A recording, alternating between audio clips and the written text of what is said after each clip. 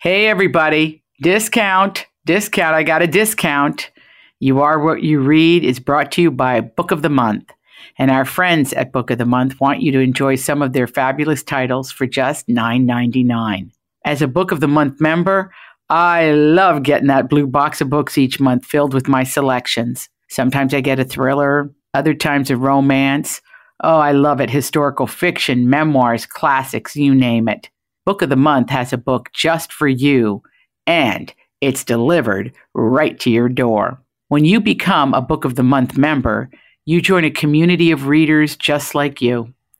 I'm a fan of Book of the Month app where I can rate and review books, listen to podcasts and audiobooks, and browse hundreds of titles to add to my monthly box. The app makes your membership benefits easily accessible and enjoyable, all at your fingertips. Now back to the discount. You can head to bookofthemonth.com and use code ADRI. That's right, ADRI at checkout to get your first book for $9.99. That's ADRI at checkout. Thank you, Book of the Month.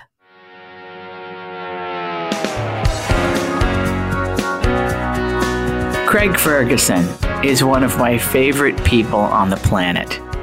A Grammy-nominated Peabody and Emmy Award-winning actor, writer, producer, director, comedian, author, and more. Craig was the host of The Late Late Show on CBS for 10 years and remains a cult favorite on YouTube, racking up millions of views every year on fan-posted bootleg clips. I love Craig, and after this interview, if you don't know him, you will too. He makes us laugh, remember, and feel inspired. He's one of the most well-read individuals I have ever met. And it all starts with those books, the books that built his soul. Yeah, the first book that I remember that springs to mind when you talk about reading to the kids is Curious George, because both Liam and Milo loved Curious George when they were little kids. They loved Danny and the Dinosaur and Harry the Dirty Dog and all the great classics. And I could entertain myself by doing the different voices of the characters in the book. So when the man with the yellow hat, he talks like that. He's like, "Hello, George. You seem like." So I'm going to take you to a big zoo in a big city. You'll like it there. Come along and don't get into any trouble. And then Danny and the Dinosaur, when the dinosaur helps the lady across the street with her shopping, I have the lady say in a British Carry-On Movies double entendre voice, "Oh, thank you for helping me with my bundles," said a lady. So Wow. I like to entertain myself by reading to the kids, because the thing is, you know this, you have to read them the same story every night. It's part of the thing. It got to the point, and I think I could probably do this right now, is that I know Curious George off by heart. So wherever I was in the world, I used to call in when Liam was very little. I mean, he's almost 13 now. He doesn't need it, but when he was very little, if I was away doing a gig or something like that, I would call up the house and I would do Curious George down the phone because I memorized it so that I could do, "This is George. He's a good little monkey and sometimes very curious," or something. And then I could do the whole thing. And so I do find reading at night and books very comforting, and I think the kids do too. So that was the reason, or these are the books that spring to mind when you talk about reading to the kids when they're little. Well, Megan and you have a home full of books. You could curl up in any room in your house, and I did, and just go through books. Just incredible books, because Megan's trade is art, right? Yeah. So the home is artful. But somebody came into my house the other day and said something, and it made me think of you and Megan. She said, you got books in every room here. I mean, Megan even puts them up the stairs when you're climbing to the top of that small mobile home you live in Scotland in the woods. Well, yeah, but I mean, you run out of space for books. They take up a lot of room. Well, she puts them up the stairs artfully too, so that when you're going up the stairs, you could sit and you kind of need to rest between the nine. I told you I packed a suitcase when I'd come down in the morning for breakfast because I ain't going back up there again. What is that's not 10,000 steps? That's 200,000 steps. Anyway, but the books. The woman said to me, a home full of books has the wisdom of all the books in the air of the home. Yeah, I think that's right. I mean, you get a vibe for books. I mean, look. There you go, it's a vibe. And I think that, I have, we all have the Library of Alexandria right here in our phones. I mean, there's like the wisdom of the ages is contained in this phone, but it's different. Because I think particularly with a book, you get it in the form to which the you know this. You write books. You write a book, and that's how it's done. You're finished. You didn't write an email that was 100,000 words long. And so, even with Kindles, even with all these good, and I get the convenience of it, and I use them occasionally myself, but the tactile presence of paper and the smell of old books and the kind of the fact that other people have read them and that I've read them even, that's important to me. I think that I get a lot from the physical presence of the author. I also, and I realize this is probably a Luddite thing in me, but I really hate the interference of Jeff Bezos and Bill Gates and Elon Musk in my entertainment, in my reading, and you never know when somebody's going to pop up with a try this, or here's a thing that'll make you angry, or click on this, you fucking loser. And or order a hamburger. That's in there too. Yeah. I mean, I don't need to be interrupted. My mind's, the only thing I will say is that, it's quite nice to be able to look up a word, if you're going I will have my phone next to me. So when someone says it was with great perspicacity, and I'm like, oh, fuck, all right, perspicacity, and I have to go and, look that up. But it's I prefer the company of the books themselves. And I get that that's not for everyone, but, we're not talking about everyone. We're talking about me. Okay, we're talking about you. I'd like to point this out about Danny and the Dinosaur and your son Milo. Milo is if I had to write a primer on how to build an artist, I would copy what you did with Milo, because Milo is, he eats, breathes, and sleeps his art, his storytelling, his illustrations, his drawings, his renderings, all of it.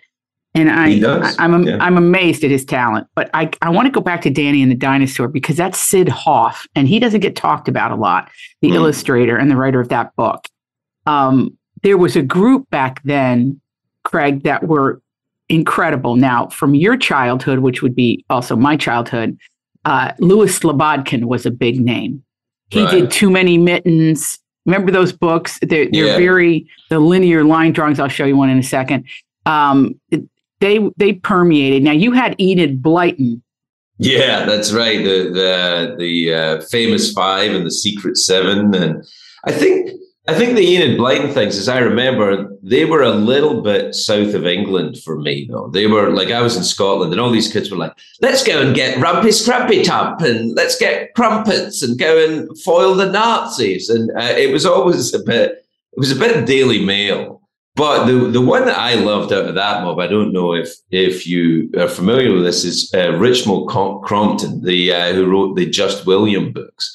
And the William books were the kids' books that I loved when I was a kid. He was such a naughty boy.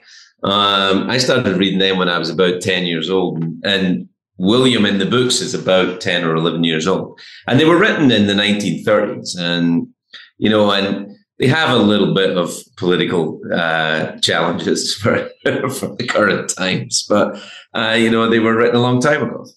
Well, like the Hardy Boys or Nancy Drew. Yeah, I don't know if Huckleberry those Finn, for God's sakes. I mean, Huckleberry Finn. Well, that one you could do a thesis on, couldn't you? yeah, I mean, and people have done. I mean, look, language changes, orthodoxy changes, and so it's sometimes a challenge, particularly for our current crop of young academics. I think it's a challenge for them to see how things used to be without getting outraged about it. How about outraged? Yes. Yeah, outraged. They're just outraged. I mean, but look, to be fair, I think they were outraged before they cracked the fucking book open, so it doesn't really matter. Now, you were a boy obsessed with show business, obsessed with it. You knew you were going to be in show business. You didn't know how. You're in a small town in Scotland, and Lord knows how you ever figured your way out. But it's like a puzzle, isn't it, to figure it out? And books help you do that, don't they? One book in particular did it, to be honest. I think that when I was in my early teens, I read David Niven's autobiography, The Moon's a Balloon. One of the great ones. It's a fantastic book, and it's a story of adventure that ultimately ends up in Hollywood. But I read it like I would read Treasure Island or Kidnapped or any other Jekyll and Hyde. So it was, and I read it around about the same time. So it had a kind of aspirational. Kind of almost like pirate-like adventure story about his exploits as a young man, which were he was a great raconteur, and in the storytelling in that book, it kind of drew you in. So the idea of getting drawn into show business, it wasn't so much the show business that appealed to me. It was more the adventure of that type of life, and that's what seemed and still seems to me. Although it's a lot more corporate than it used to be, but it seemed to be a type of life which contained adventure and travel, and so that was what did it for me, really. But what's interesting to me, you are you're a loner for somebody that can entertain, 10,000 people in a room, have them laughing. You come out and play bagpipes at the beginning of the current show, which always kills me. I've seen your show a lot, many, many times, and I love it because you hold on to the idea that a raconteur can be on a stage, come to town, and lift your spirits, and then you tell them to get the hell out. I mean, it's like it's the most wonderful couple of hours, and you almost instinctively when they've had enough, but it's sometimes never enough. People are screaming on their feet at the end. No, I think you're being kind. I think sometimes it's enough. Well, no, it just if let's say you're in a random casino and I'm there, sometimes it is enough. You've done your thing. Back to David Niven for a second. You know what I love about Niven is I think that he came to Hollywood with stars in his eyes. He was Clark Gable's caddy. Yep. He lived at Loretta Young's house. He climbed, Loretta hit him in the backseat when she was a young starlet and got him jobs as extras on the movies. He knew he wasn't a great actor, but he knew he had something. And that something was partly that he was British. He knew that was, he knew that his accent had prestige in Hollywood. It had cachet. He had cachet because he was British. Yeah.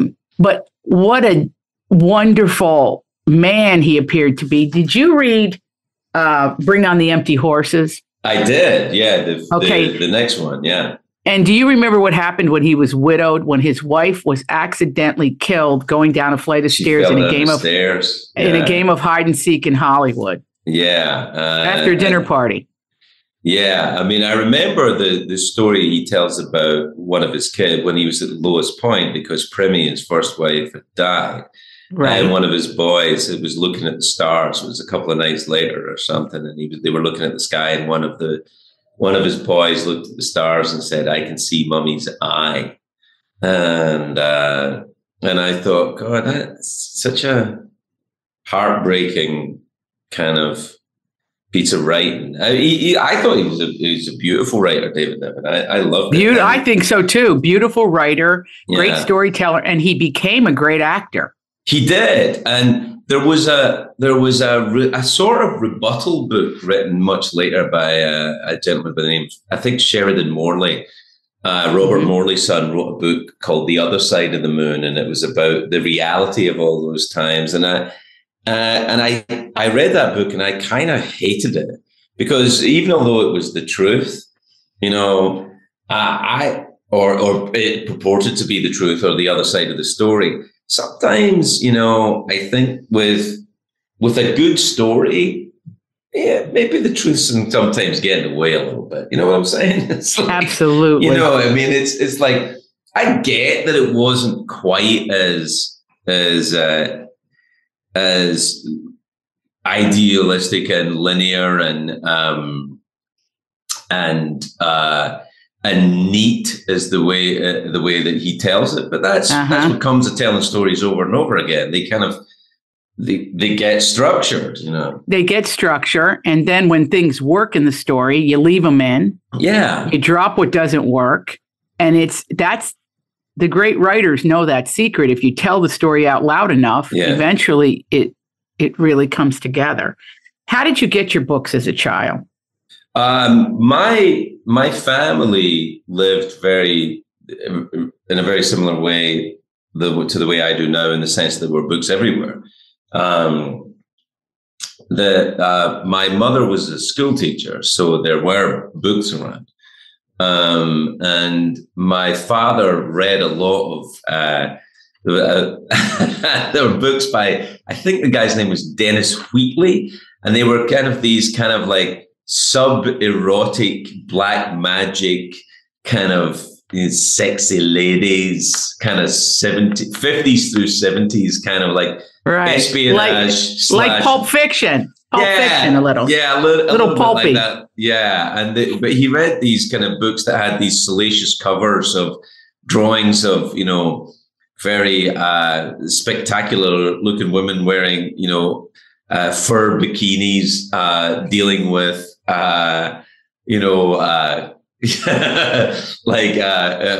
guys in cloaks getting too near them and stuff like that. It was kind of, so there was a kind of, the covers of these books kind of drew me in. The books themselves were actually, to my mind, kind of tedious. I read a couple of them and there was like, ugh. And they weren't particularly erotic or indeed charged. They were just kind of, I think they were easy to read, but my dad read them all the time.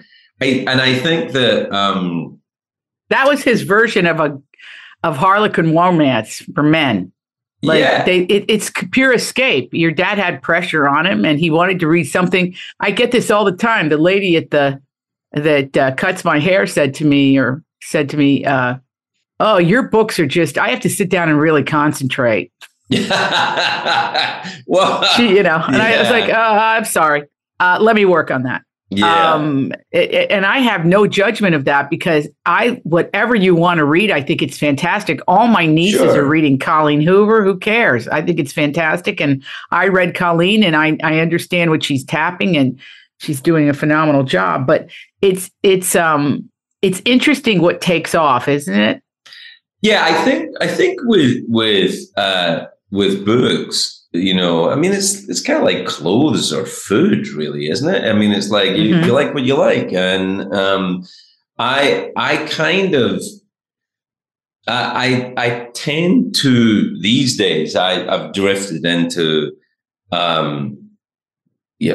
I'm reading right now is like just nuts. I wouldn't understand why. I've been trying to read up on the early Christian mystics. Before. Okay, say that again. What are you reading? I've been looking a little bit at the. There's a lot of. They're not textbooks, but they're kind of factual books about the Desert Fathers, the birth of Christian monasticism, pre-Roman Catholicism. The 2nd and 3rd century AD, when with Christianity. I just find it very interesting.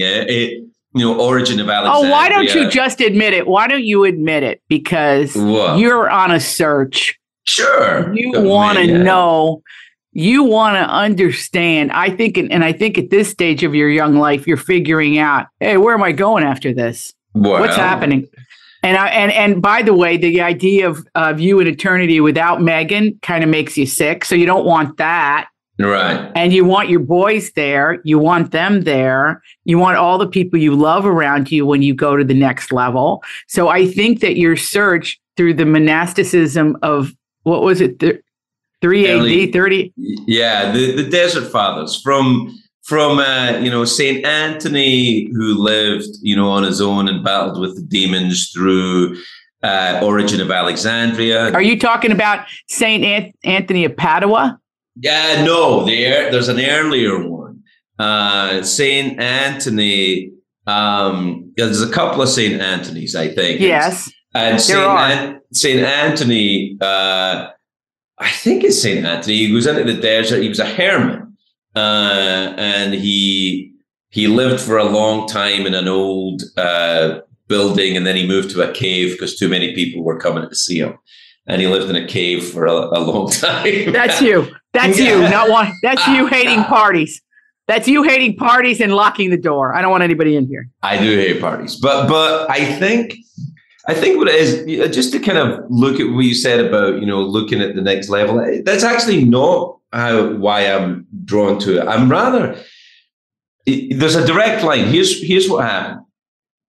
I started reading C.S. Lewis's Christian apologetics, and I found them fascinating. I found it fascinating that C.S. Lewis, who was, a very deeply committed Christian, could have a friendly relationship with H.G. Wells, who was a committed atheist, and Bertrand Russell as well. And the what drew me in was because right now, because people can't be friendly with people, it seems to me very, very difficult for people who can't be friendly to people who have different views than them. That's what kind of drew me. I thought, well, I'll read about someone who has a different view to me, because I'm not very fundamental in any of my positions. I'm like, is that true? Well, let me read the opposing argument. And so I read C.S. Lewis, and that he wrote a book called What Christians Believe, which I found fascinating. Mm-hmm. And then he read me to a predecessor of his, a gentleman by the name of G.K. Chesterton, who was also a Christian apologist who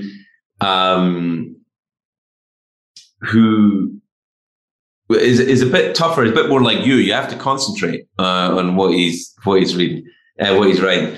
And then that led me to William James, a great American writer, the brother of Henry James, another great American writer, who wrote a book called The Varieties of Religious Experience, which I was fascinated by. And of course, that you bounce around from that to Carl Jung, and then you end up, rooting around in the desert with Evagrius of Pontus for some reason. Amazing. It's like you put a needle to the nerve of this thing. You're trying to get to the heart of it. I think so, but I'm not looking to explain my future. I'm not looking to do that. I'm not trying to see what is in the great beyond. I'm not. I think that's forgive me. I think that's a little naive.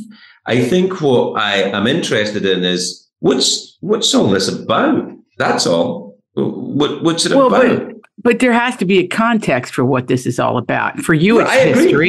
Yeah. Right. So that's the context, right?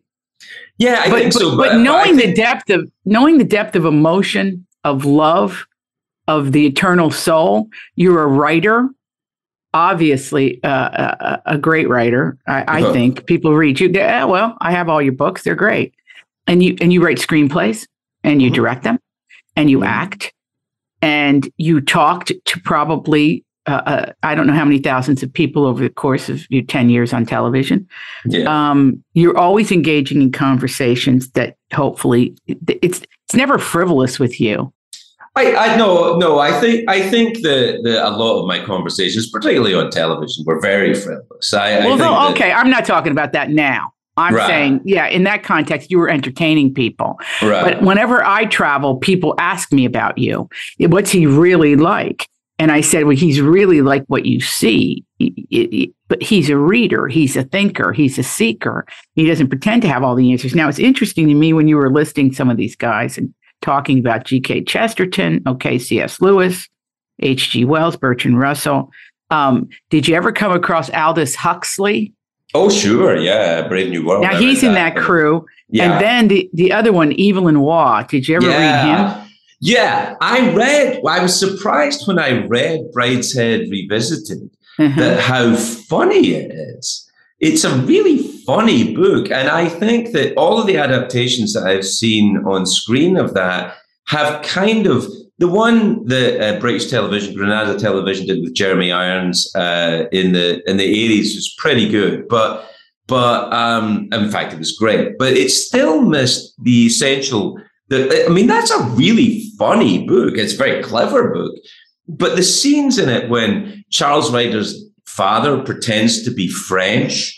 Oh, no, he doesn't pretend to be French. He pretends that Charles Ryder's friend that he brings for dinner, his son's friend, he decides his son's friend is French, and he's not French at all. But he will only ask him about how are things in Paris right now, and do your people eat this kind of thing? And I mean, it's so weird and twisted. He was fascinating, and I met the people that managed his estate. They were very interesting people too. And there was a story that he tells at the beginning of his book about being a reporter that, Craig, you go crazy for it. His name's Evelyn Waugh. So he said, whenever I was unannounced, they didn't know who I was.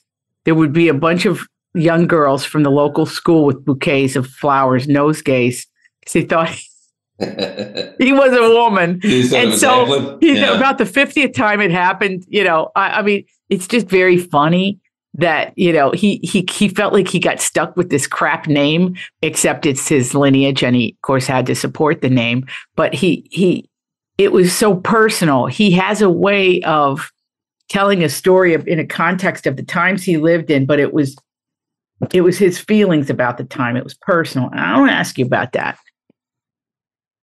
Do you think it can be great writing if it isn't personal? I don't know, but I suspect no.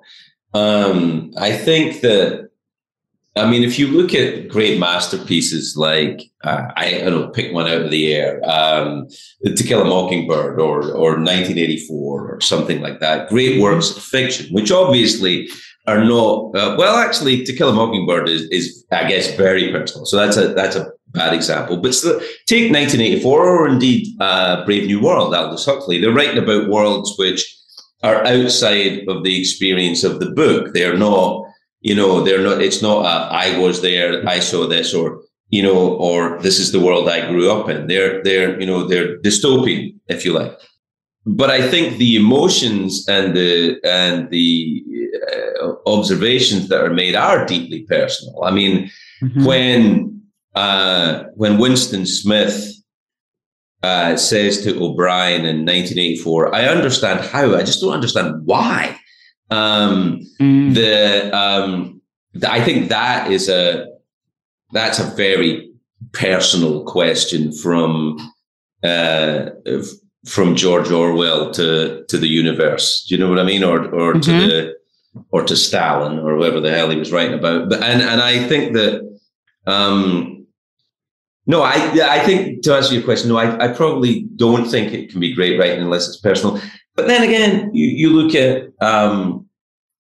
works like, I don't know, A Brief History of Time.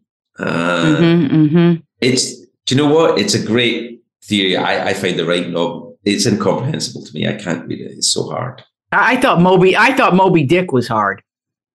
Yeah, it is. It is, but it's hard in a kind of great way. I guess. In a defense of Moby Dick is that I think the explosion of genius that's in Moby Dick is contained for me. People always call me Ishmael like it's a great line. I don't get why that's so great. But there's a chapter about 4 or 5, maybe 7 chapters into Moby Dick where there's a sermon given from the pulpit of the church before they go to sea, when I'm like, holy crap, that's an amazing piece of writing. It's very dense. It's like very thick cake, but that's what I mean. It's great, though. It's great. Well, you make very dense, thick cakes, which are also very, very good, but they take a few days to get through. Let's be honest.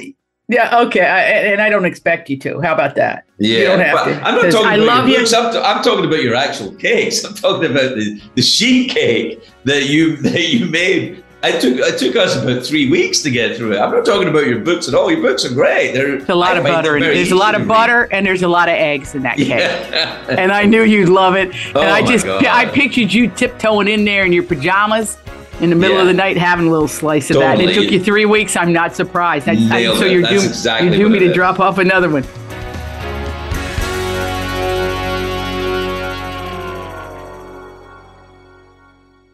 You Are What You Read is brought to you by Book of the Month. My mother was a member of Book of the Month. I'm a member. My daughter is a member. And it is my favorite subscription service to gift to fellow readers. Thanks to our wonderful friends over at Book of the Month. And because of them, we get to bring you a discount. Head over to bookofthemonth.com to choose your first book for just $9.99 with code ADRI, ADRI. Thank you, Book of the Month. And thank you for reading.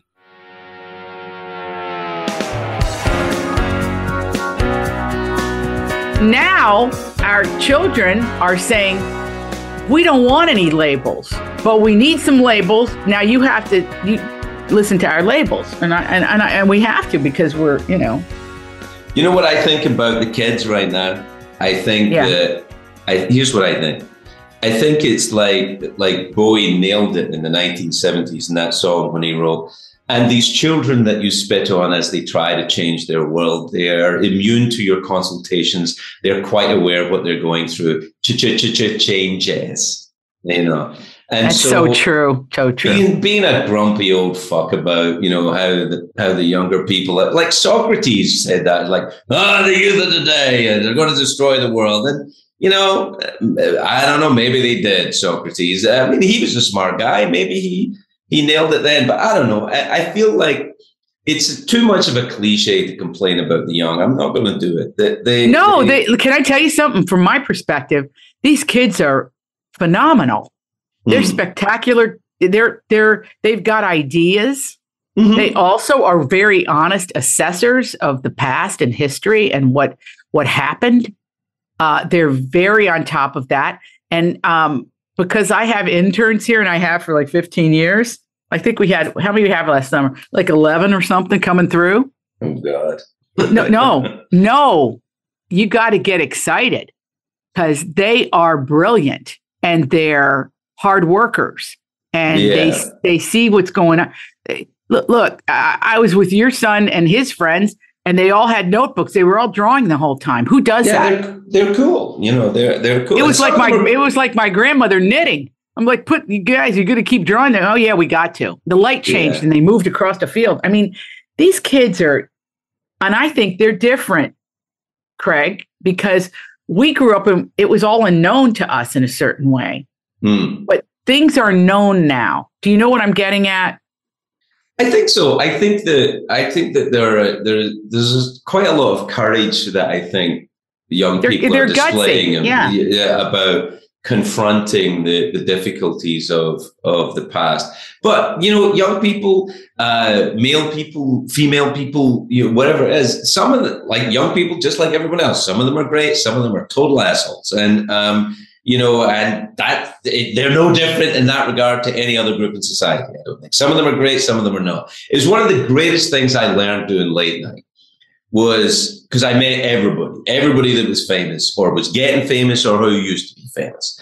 And I found this, that the mensch to douchebag ratio was exactly the same in Hollywood as it was in a bar in Glasgow. Some people were nice, some people were assholes, and it really is on a case-by-case basis all the time, no matter where you are. Fascinating. What do you think makes somebody in the jackass department? Selfishness, I think. Selfishness and a fundamental didactism. The fact that you can't cut somebody some fucking slack. So, I think not being able to, the song in the song The Lady's Tramp, when he's saying she never hangs around with people that she hates. Yeah. You should be able to hang with people that you hate for a little bit, and then you can at least figure out why you hate them. It's kind of, I think people who aren't willing to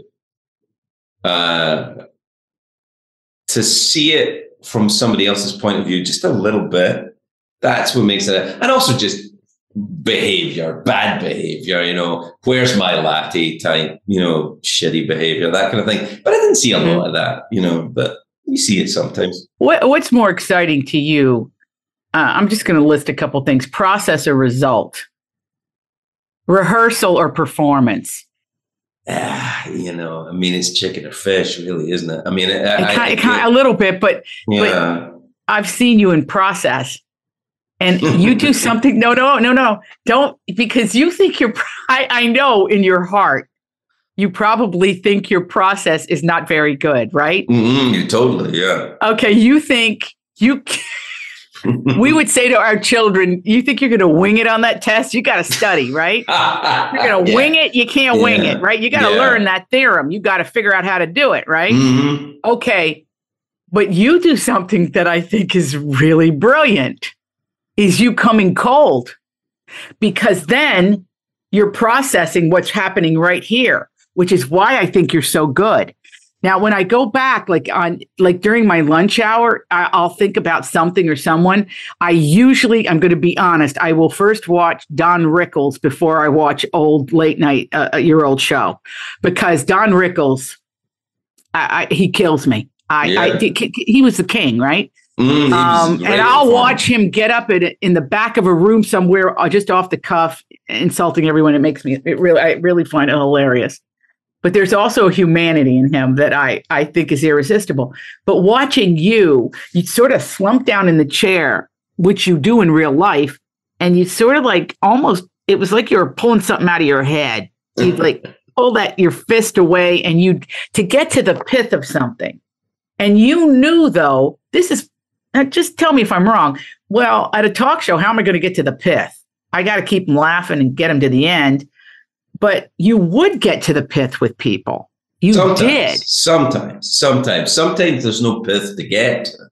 I mean, look, in a talk show, there's literally thousands of hours of that old show. And, a lot of people, particularly the youngsters, don't even know that show stopped being made 10 years ago, because they watch it on YouTube, or they watch 10-minute bursts of it and stuff like that.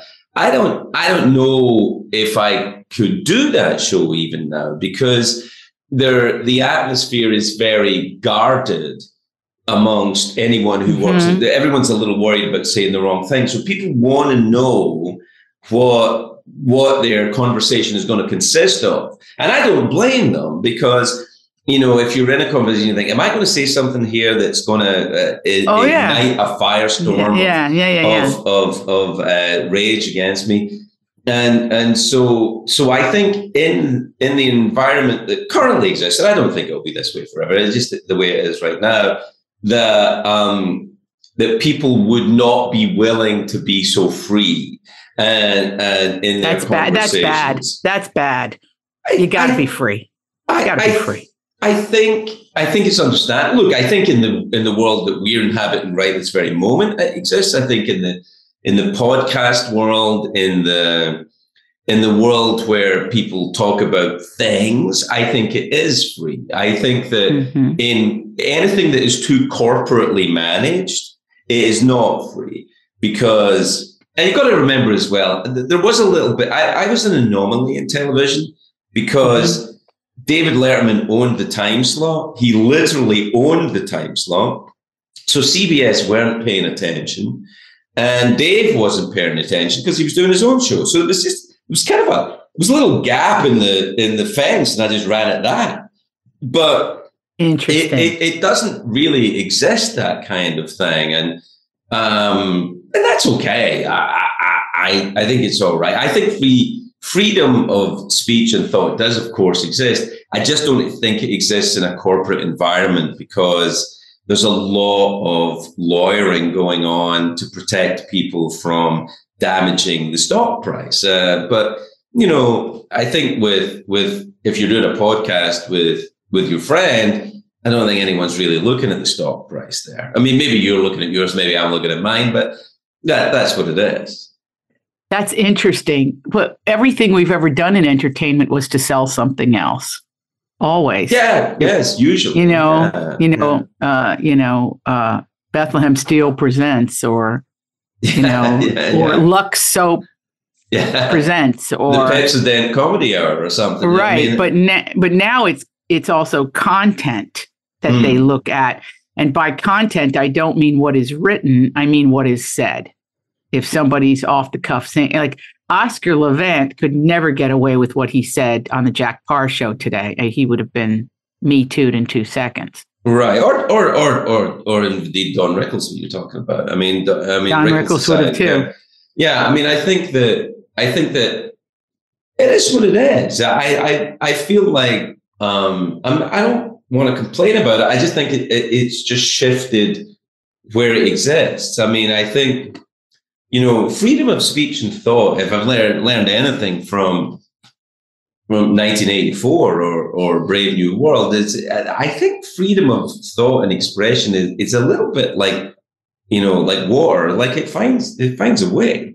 No, in 1984 and Brave New World, I think the concept is that it doesn't find a way, that ultimately it doesn't. But I think so far there is always some kind of, and people may disagree with me, they often do, but I think that there is still freedom of thought and expression. I just think that there are areas where, look, you don't go to your grand's house and play a Sex Pistols song, right? You don't go and see your grandmother and play Anarchy in the UK. It's so simple. You're right. It's what's appropriate for the audience. This book banning is insanity.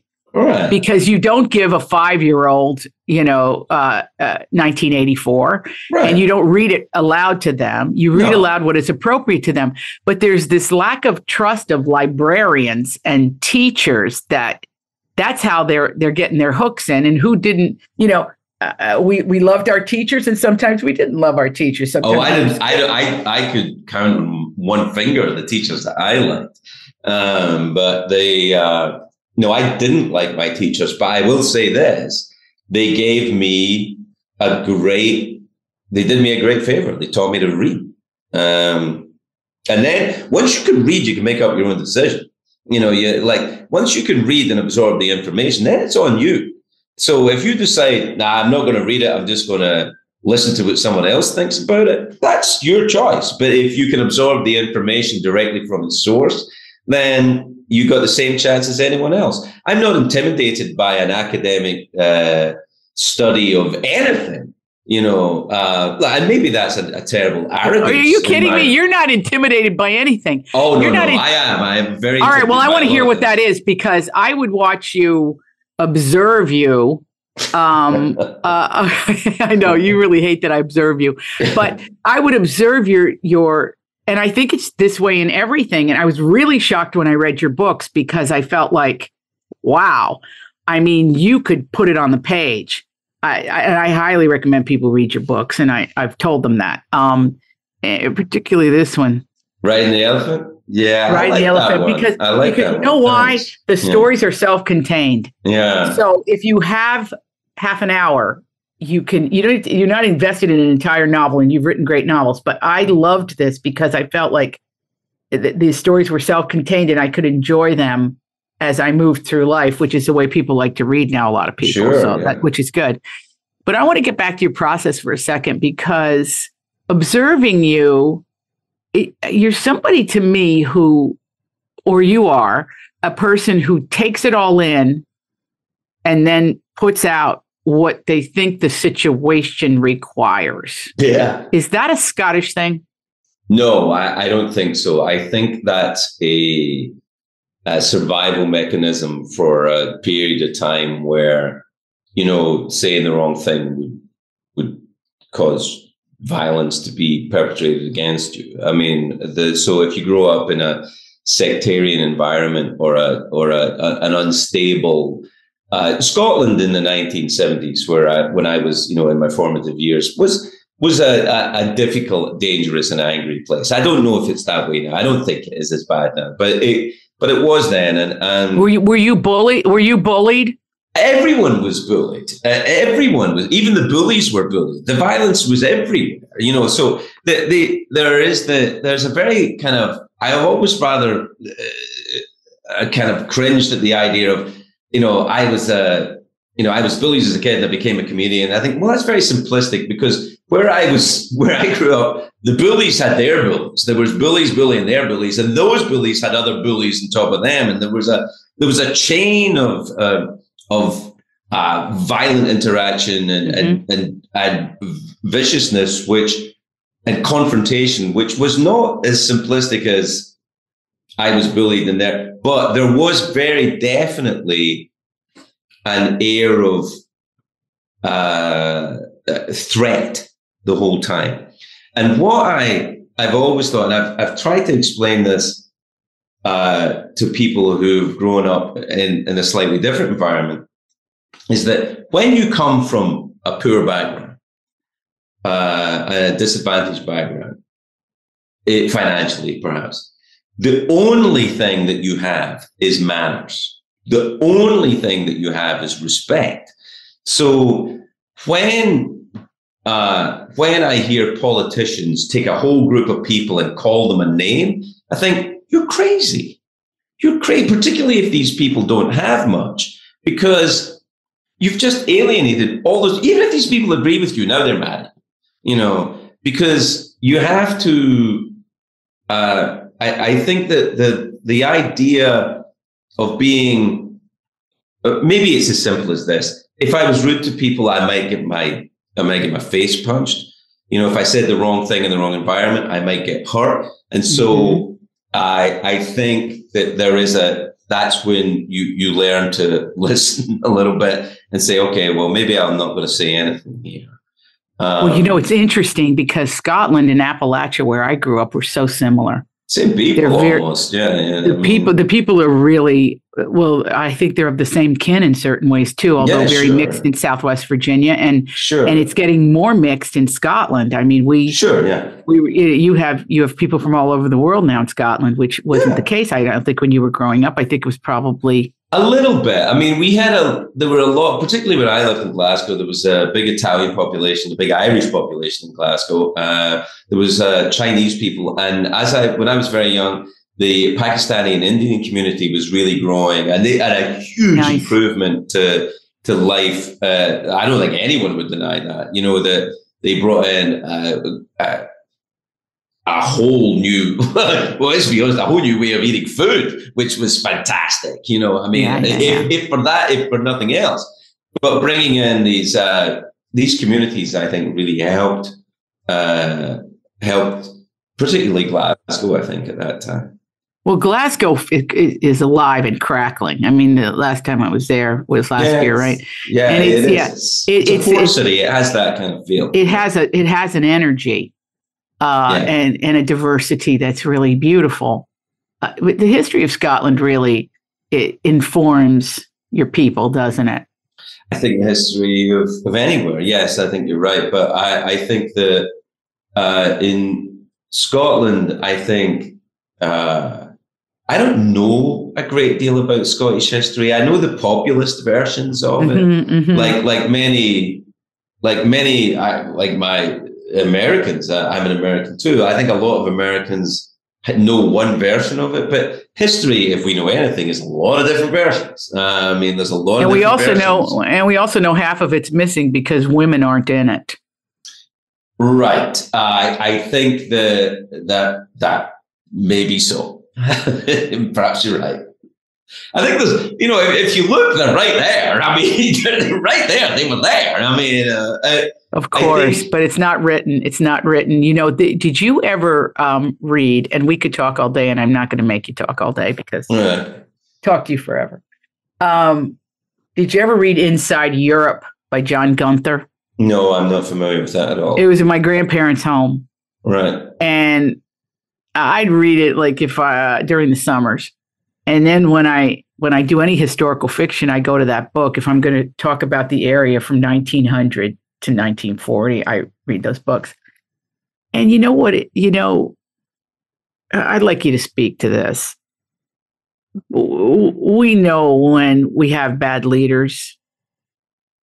And we play this game like, well, there's two sides. There's three sides. There's 72 sides.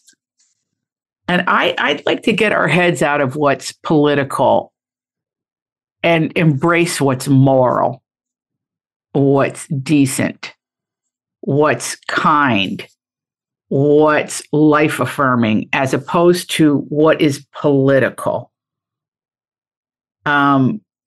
Because if you just slap a name on somebody, a label, you tend to like look at them like the label. We could predict in the current state of the world right now what's going to happen based on history. So my question to you is, when you look at the swath of history, if we don't embrace history and understand history, is it going to lead to our destruction? Well, I don't know, but I feel like it's the phrase I'm about to use has been attributed to Mark Twain. I don't know if it was him, but I've heard it said then, which is history does not repeat itself, but it rhymes. And which is I think is a fabulous. Yeah, I don't know if that was him or not, but it rhymes. And I think that, of course, you can like a human being, like a personal entity. If you look at your own personal history, I put my hand in the pot, it burned, I'm not going to do that again. So, of course, you learn from things that you do. I mean, I got into a relationship with someone that hates my guts. I'm not going to do that again. You learn from your experience. But the in a general term, I don't think it's, I know this is probably not a very nice answer, but I don't think it's as easy as looking at history. I think that when you're talking about human decency, you're talking about Jane Eyre, actually, to bring it to the or Jiminy Cricket. Always let your conscience be your guide. You intuitively know, I think, sometimes. But the problem is, and this is, I have to tell myself this whenever I'm in conflict with someone, is that really, in very rare occasions, mostly no one is the villain of their own story. So as you're telling yourself, well, this is what happened. Well, I was just standing there and this guy came over. Now most of the times when I was a kid, when I said, well, I was just standing there, I wasn't just standing there. I had a thing. Now, there are very definite occasions when somebody was just standing there and stuff happened. But trying to piece together a plan for the future based on what happened in the past, I think is the only shot you've got. But is it 100% reliable? I don't know. I question it a little bit. That's all. What keeps you up at night? Just about everything. I worry. I have children, so of course I worry. I have this fleshy tabernacle. I worry about that. Well, at what point is my particular temple going to crumble, and what form will that take? I worry about I think I worry about what everyone else worries about. I worry about alienation and existential angst, I guess, is what you call it. I worry about judgment. I worry about my weight. You're so much like a woman. I'm just a person, same as everybody else. I think can we just say people? We're all fucking people. Everybody's a people. That's right. And we have the same insecurities and the same drives, and maybe to different destinations, which is fine. Sure. But I see, I stand back and look at your life, and I didn't know you before you were married to Megan. Isn't that a crazy thought? Yeah, I didn't. Yeah, I don't know if I did either. That's it. But that's what's interesting to me, because I hope we've taught our children, like, that's a really important, essential, fundamental decision, who you share your life with. How, besides modeling it, how do you talk to how will you talk? Liam's too young. Milo's in the area. How do you talk to your children about how you choose that person? I think what I say now to anyone is that the rules are not the same. The rules have been changing for a little while, and they are like this. If, for example, I said something that I regret saying 25 years ago, it's unlikely there's a fucking videotape of that, But if I said something last week that on reflection, I shouldn't have said that, then there's it's out there, and now it exists that I think that all the time. So the minute you put like what I thought when I was 20 years old, it's not what I think now. But if that exists in the digital everythingness, in the timeless portal of once you put it out there, it's done. That's how you think. Mm-hmm. Then that exists forever. So whenever you do a tweet, or whenever you do a TikTok of yourself giving your opinion about something, it's like you wrote a book. It's like you wrote a book. It's like everybody's going to think in perpetuity that this is how you thought, and you never moved on from that thought. And so anything I say to young people now is just be careful what you put out in a grander form, because you might change your mind. Chances are you will. And so I think genuine emotion belongs only to the world of analog. I think that in this conversation we're having right in this moment, right now, in 20 years from now, will I feel the same as I'm talking about? I don't know. Did I feel this way 20 years ago? No, probably. Was I capable of having this conversation with you 20 years ago? No, probably. 10 years ago, 5 years ago. So I feel like the utter permanence of digital technology is something that you should be very cautious of. And it just by the very nature of, tweet resurfaces of somebody, tweeted something. Terrible. 15 years ago that now they're like, oh my God, I can't believe I said that. Have you ever in your life, maybe had a little too much to drink, or maybe you were angry or something and you said, oh my God, I should never have said that. But when you say it and it exists in the media, that's you now. That's you now. So maybe this is an old person's mistrust of the digital realm, but I think the great sinister thing about digital technology is the fact that it owns your memories. You don't own your memories. It owns your thoughts. You don't own your thoughts. How you think in your TikTok videos, how you will always think for the history of the universe until this stuff is destroyed.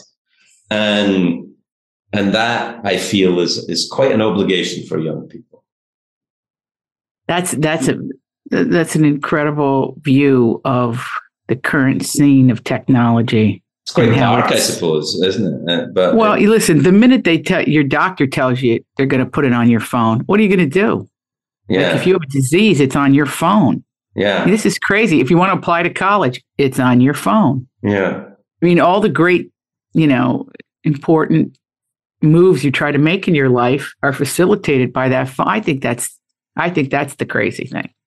Well, it is. If you look at and we had a discussion like that. We all went out for dinner last night. Everybody put their phones away, and we had dinner in this restaurant. And our discussion about the phone was this: whenever the phone is in the room, you could be talking to someone, you could be having a conversation, but the phone is the most important person in the room. It's like having a kid in the room. It's like, are you all right? Is everyone okay? Are you going to fall over? It pulls your attention away. So you're there, but you're not really there the whole time. And look, I get that people my age complain about technology. They always have done. Things were better before the wheel. But all I'm saying is I am who I am, and I am where I am in my life and in the universe. And this thing is to be treated with great caution. I completely agree, and I don't think kids should be on it till they're 18. But I think I agree with you, but I also think that it's you're out of your mind. Yeah, it's never. Yeah, you're out of your mind. I have loved every second of this conversation. Your podcast, which is called Joy, I cannot recommend highly enough. I love it. I listened to it. And I loved our time together on your podcast, and I have loved this, and I learned so much, and I wrote down 50 titles, which we will share with everyone. Is there anything that you want folks to know? Yes. Yes. Yes, there is. I want them to know this. Here's what I want them to know. I love talking to you on this podcast and on my podcast and in the public realm. But I much prefer talking to you when it's not being recorded. Me too. Oh gosh. Me too. Because then oh man. Then there's not quite the little kind of, hey, you sure you want to say that? I mean, I don't know if I have the adequate words to say what you mean to me, because except for the first time I talked to you on the phone, ever since, I mean, you've been my brother. You were very frosty, and I bring it up every time because I want people to know sometimes they have to give you a second chance, because maybe everybody needs a second chance, don't they? I mean, come on. But I can't wait till someday that we're back working on something. I don't even care what. I'll do the craft services. I don't care. I just had a ball with you. If you do the craft services, I'm going to be 500 pounds before the end of the shoot. So we got to do it another way. By the way, I can make some lighter fare for you. I don't have to be making the everything is relative. If you're starting at sheet cake, I mean, you're still dropping down to only here. I mean, it's still a lot. I can't take anything out of that sheet cake. It is what it is. I'm not asking you to. I'm just saying. Okay. It's like this. It should be treated with great caution. Great caution. Yeah. When you see me at the door with anything in tinfoil. Oh, here it is. Cut it in half. All right. Thank you, dear Craig. I love you very much, and we'll see you soon. I love you too, Adri. I'll speak to you soon. Dear listeners, if you love Craig Ferguson now, and I know you do, you don't want to miss him on his Fancy Rascal tour. He is fantastic, and grab your best friend, your husband, your girlfriend, whoever you got, and take them to see him, because you come out of his shows feeling the possibilities of the world again. He's a deep thinker, but he's hilarious. And some of my future guests, including Stephen Wright, think he's the fastest mind in the business. So be sure and check out his tour, read his books. He is an amazing artist and one of the great, great minds of our time.